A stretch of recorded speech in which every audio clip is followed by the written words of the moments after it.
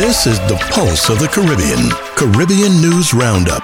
Now, with today's Caribbean news headlines, here's Keisha Wallace. Welcome to Pulse of the Caribbean, Caribbean News Roundup. Here's a look at some of our Caribbean headlines for today.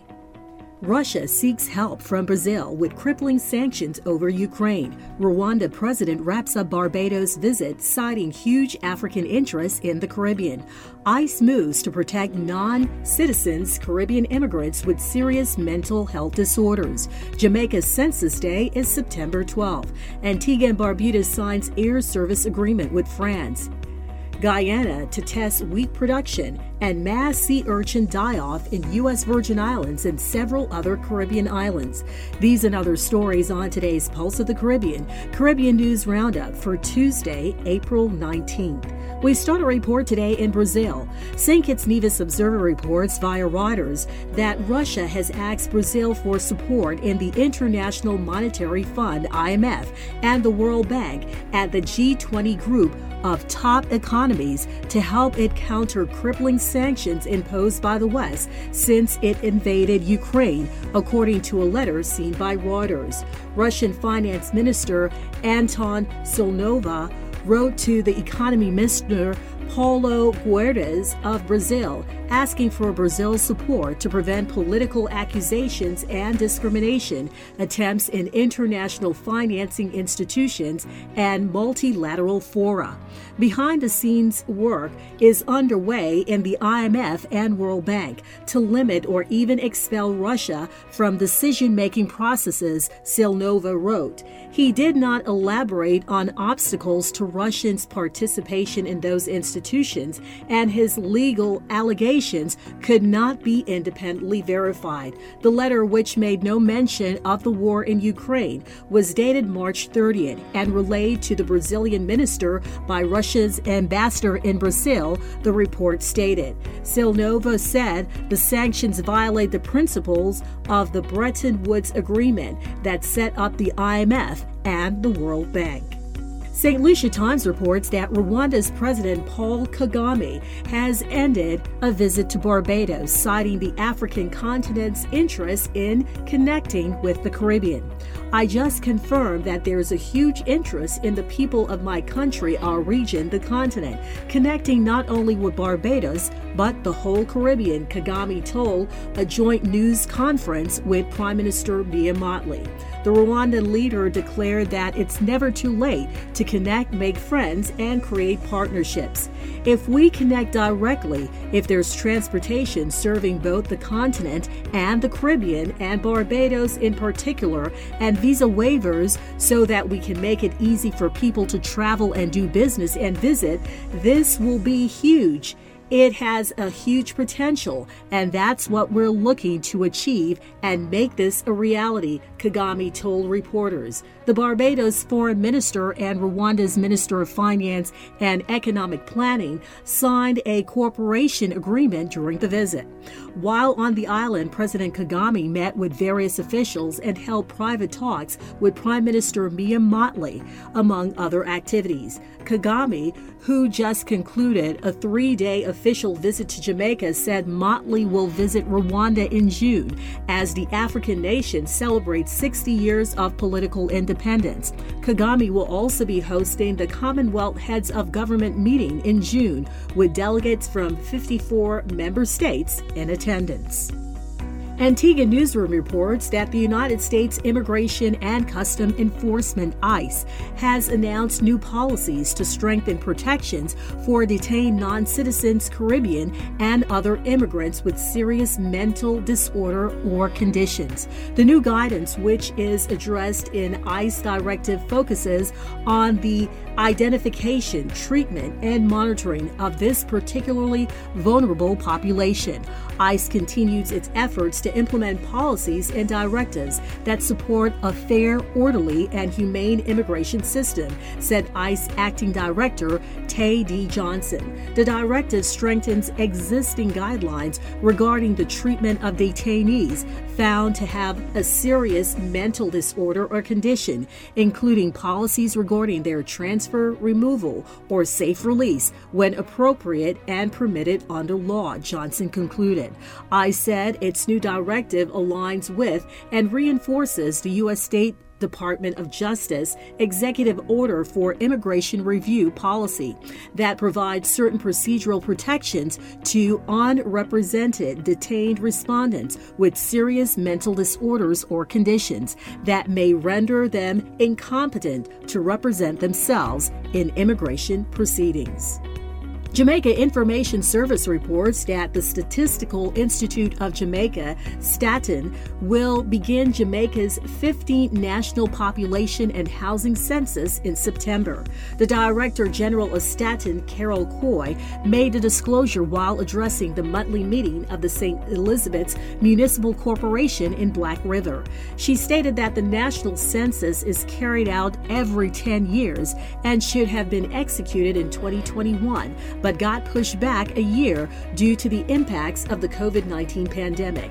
Census Day is actually September 12th, and this is the reference point for the census. So we start collecting data on September 13th. And who will we count? Everybody belonging to his or her place of usual residence, said McCoy. We will be counting people in their homes, correctional institutions, children's homes, infirmaries, boarding schools, universities, hospitals, military camps, hospitals providing specialized care. We will also be counting persons actually living on the streets, and so on, she added. Ms. McCoy indicated that each individual in the household will get a questionnaire to complete where they will detail age, sex, ethnic origin, marital status, education, physical and mental limitations, training, economic background, fertility, and transportation, among other requirements. Additionally, she noted that information will be collected will also include type of houses persons are living in, the material of their outer wall, roofing, number of rooms, the tenure of land, rent, waste disposal, and source of water for domestic use, as well as the availability and type of kitchen, bathroom, and toilet facilities. For the first time in history, we will be using, rather than paper, tablet computers to capture the information that we will require. What this allows, using the tablets, is to monitor the quality of the work we are getting, and it makes the survey more efficient, Ms. McCoy outlined. St. Kitts Nevis Observer reports that the government of Antigua and Barbuda has signed an air services agreement with France, the first such agreement between the European country and an organization of Eastern Caribbean states member state. Minister for Public Utilities, Civil Aviation, and Transportation, Sir Robin Yearwood, said the agreement with France replaces arrangements dating back to the 1940s when Antigua and Barbuda acceded to its independence in 1981. The new agreement, he said, reflects the many trends and developments in civil aviation since then, including areas of safety and security, as well as the liberalization of the air transport sector. Under the new agreement, Antigua and Barbuda has designated Leah 1974 Ltd. And Calvin Air Helicopters as its national carriers, while the French authorities have designated Air France, Air Antilles, St. Bart's Commuter, and St. Bart's Executive as its designated national airlines on the routes. The agreement provides both countries with opportunities for direct traffic between Antigua and Barbuda and French territories, as well as for significant so-called Fifth Freedom traffic rights with a number of English, French, Dutch, and Spanish-speaking Caribbean destinations.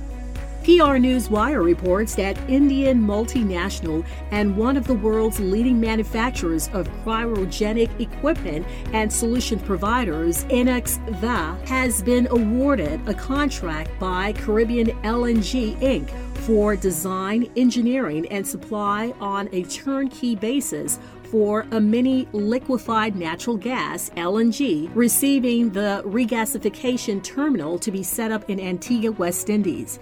Caribbean LNG Inc. is a joint venture between Eagle LNG Partners and Antigua Power Company. The terminal will provide natural gas for Antigua Power Company on island 40 megawatts power plant. The terminal is expected to be a future template and anchor plant to serve power and other energy requirements in the Eastern Caribbean islands. Antigua and Barbuda will benefit from the use of this lower carbon fuel, creating opportunities for the country and the Eastern Caribbean region. Moving to gas also enables the greater integration of renewable generation in the country and the introduction of bio-LNG and hydrogen into fuel mix will further reduce carbon footprint and meet committed goals for the country on carbon reduction, Hadid said. St. Lucia Times reports that Guyana will begin the first trial of 20 wheat varieties before the end of May in a new effort for food diversification.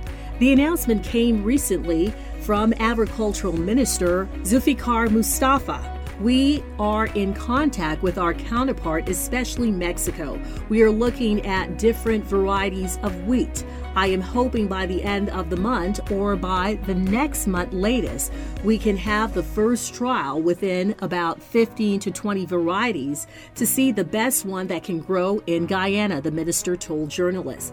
Guyana is also examining the possibility of establishing nurseries at strategic locations to test for better growing results. The plan is to have the technical officers assess which varieties are better. The Guyana Agriculture Minister declared that his country could not depend too much on imports. As a country, we have to ensure we produce our food and be self-sufficient, Mustafa asserted. His comments came against the backdrop of a surge in global commodity prices exacerbated by the war in Ukraine. Russia's invasion of Ukraine on February 24th came when global food and energy prices were already high. Over the last 18 months, wheat prices have risen nearly 110%. Corn and vegetable oil prices are up 140%, and soybean prices are up 90%. St. Martin's Prime Minister and Minister of General Affairs Silveria E. Jacobs is traveling to Dallas, Texas to attend a series of EarthX conferences with the aim of cultivating relationships and forming partnerships to advance advocates, investors, accelerators, and researchers on sustainable environment activities. EarthX is led by the Sustainable Development Goals, including SDG 7, renewable energy, which is a national goal of St. Martin. Considering the current challenges with rising energy costs, such projects must be pursued in the interest of our people. This year, Prime Minister Jacob has been invited to deliver the keynote speech for the Island Resilience Forum to be held on April 22nd, allowing for St. Martin to be profiled on an international level. Prime Minister Jacob will also speak at the Women International in the Sustainable Fashion Movement, the Global Youth Summit, the UN Family Offices for Sustainable Development Summit, and the UN SDG Media Summit. The government of St. Martin has been a virtual partner at EarthX since 2019. However, our in-person participation at EarthX allows us the opportunity to engage and attract investors in public-private partnerships for possible projects needed for the country, Prime Minister Jacob said. And finally, mass die-off in sea urchins in several Caribbean islands, including the U.S. Virgin Islands, Dominica, St. Lucia, Antigua, Cozumel in Mexico, St. Vincent, Jamaica, and Saba, has raised alarms among scientists who say the phenomenon is threatening already fragile coral reefs in the region.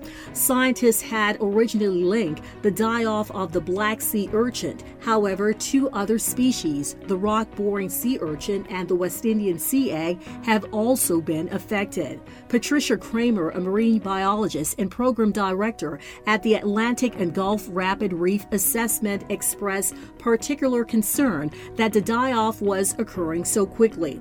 Sea urchins are known for being reliable grazers, removing macroalgae from coral reefs, which clears space for baby sea corals to attach themselves. These sea urchins are vital to the health of our coral reefs because they eat the algae that try to smother the coral reef colonies. According to the Associated Press, the Atlantic and Gulf Rapid Reef Assessment recently helped create a network to investigate the deaths, analyze tissue samples, and find solutions. Among participants of the investigatory team is the Florida-based Gulf and Caribbean Fisheries Institute, along with almost 24 groups in the Caribbean and the United States.